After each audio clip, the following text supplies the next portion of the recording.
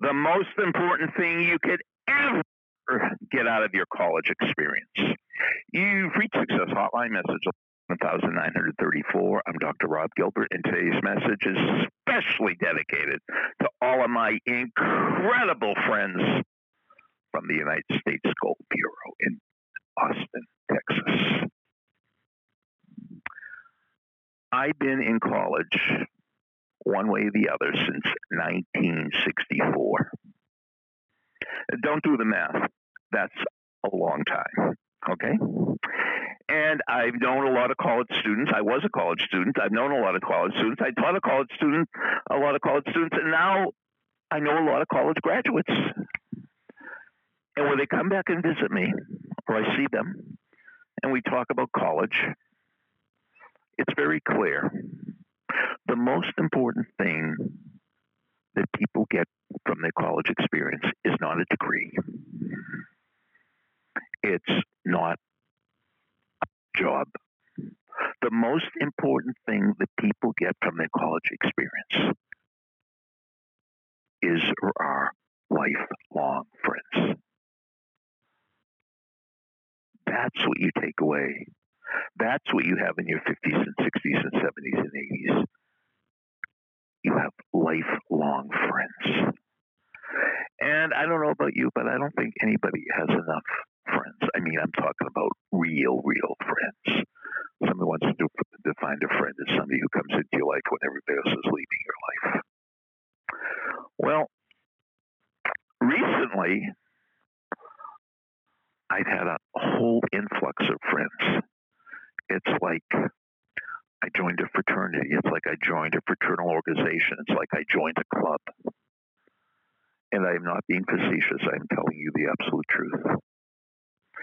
Ever since we've started talking about the 26 core beliefs, I have 26 new friends in my life. And they're real, true friends. They do come into my life when everybody's leaving. They are never intrusive. They are always respectful. They won't bother me when I don't want to be bothered, but they show up at just the right time when I'm thinking incorrectly. They show up just at the right time when I have to make the right decision. They show up just at the right time when I'm giving somebody advice. They are my closest, dearest friends. And they've been floating in and out of my life for years and years and years, but now I have a more solid relationship. You know why? Every day when I'm driving to school, I don't listen to sports talk radio anymore. I repeat the 26 core beliefs. Now, let's talk about a core belief. After class yesterday, a student wanted to talk about the core beliefs because that's all I've been talking about recently.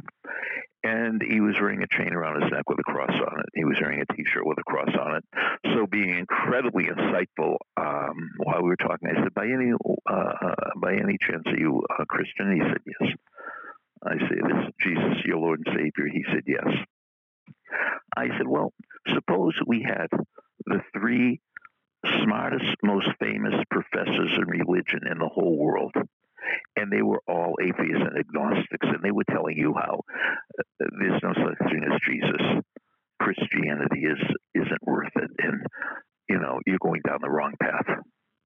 I said, would these very, very, very smart religion professors, would they take away your love for Jesus or your belief in Jesus one iota? He said, of course not. I said, that's a core belief. A core belief is something we have total certainty in. Total certainty in. So I have total certainty in the core beliefs, and I like being around them, and I like repeating them, and they show up for me at the right time, and they never intrude on my life. They're my perfect friends.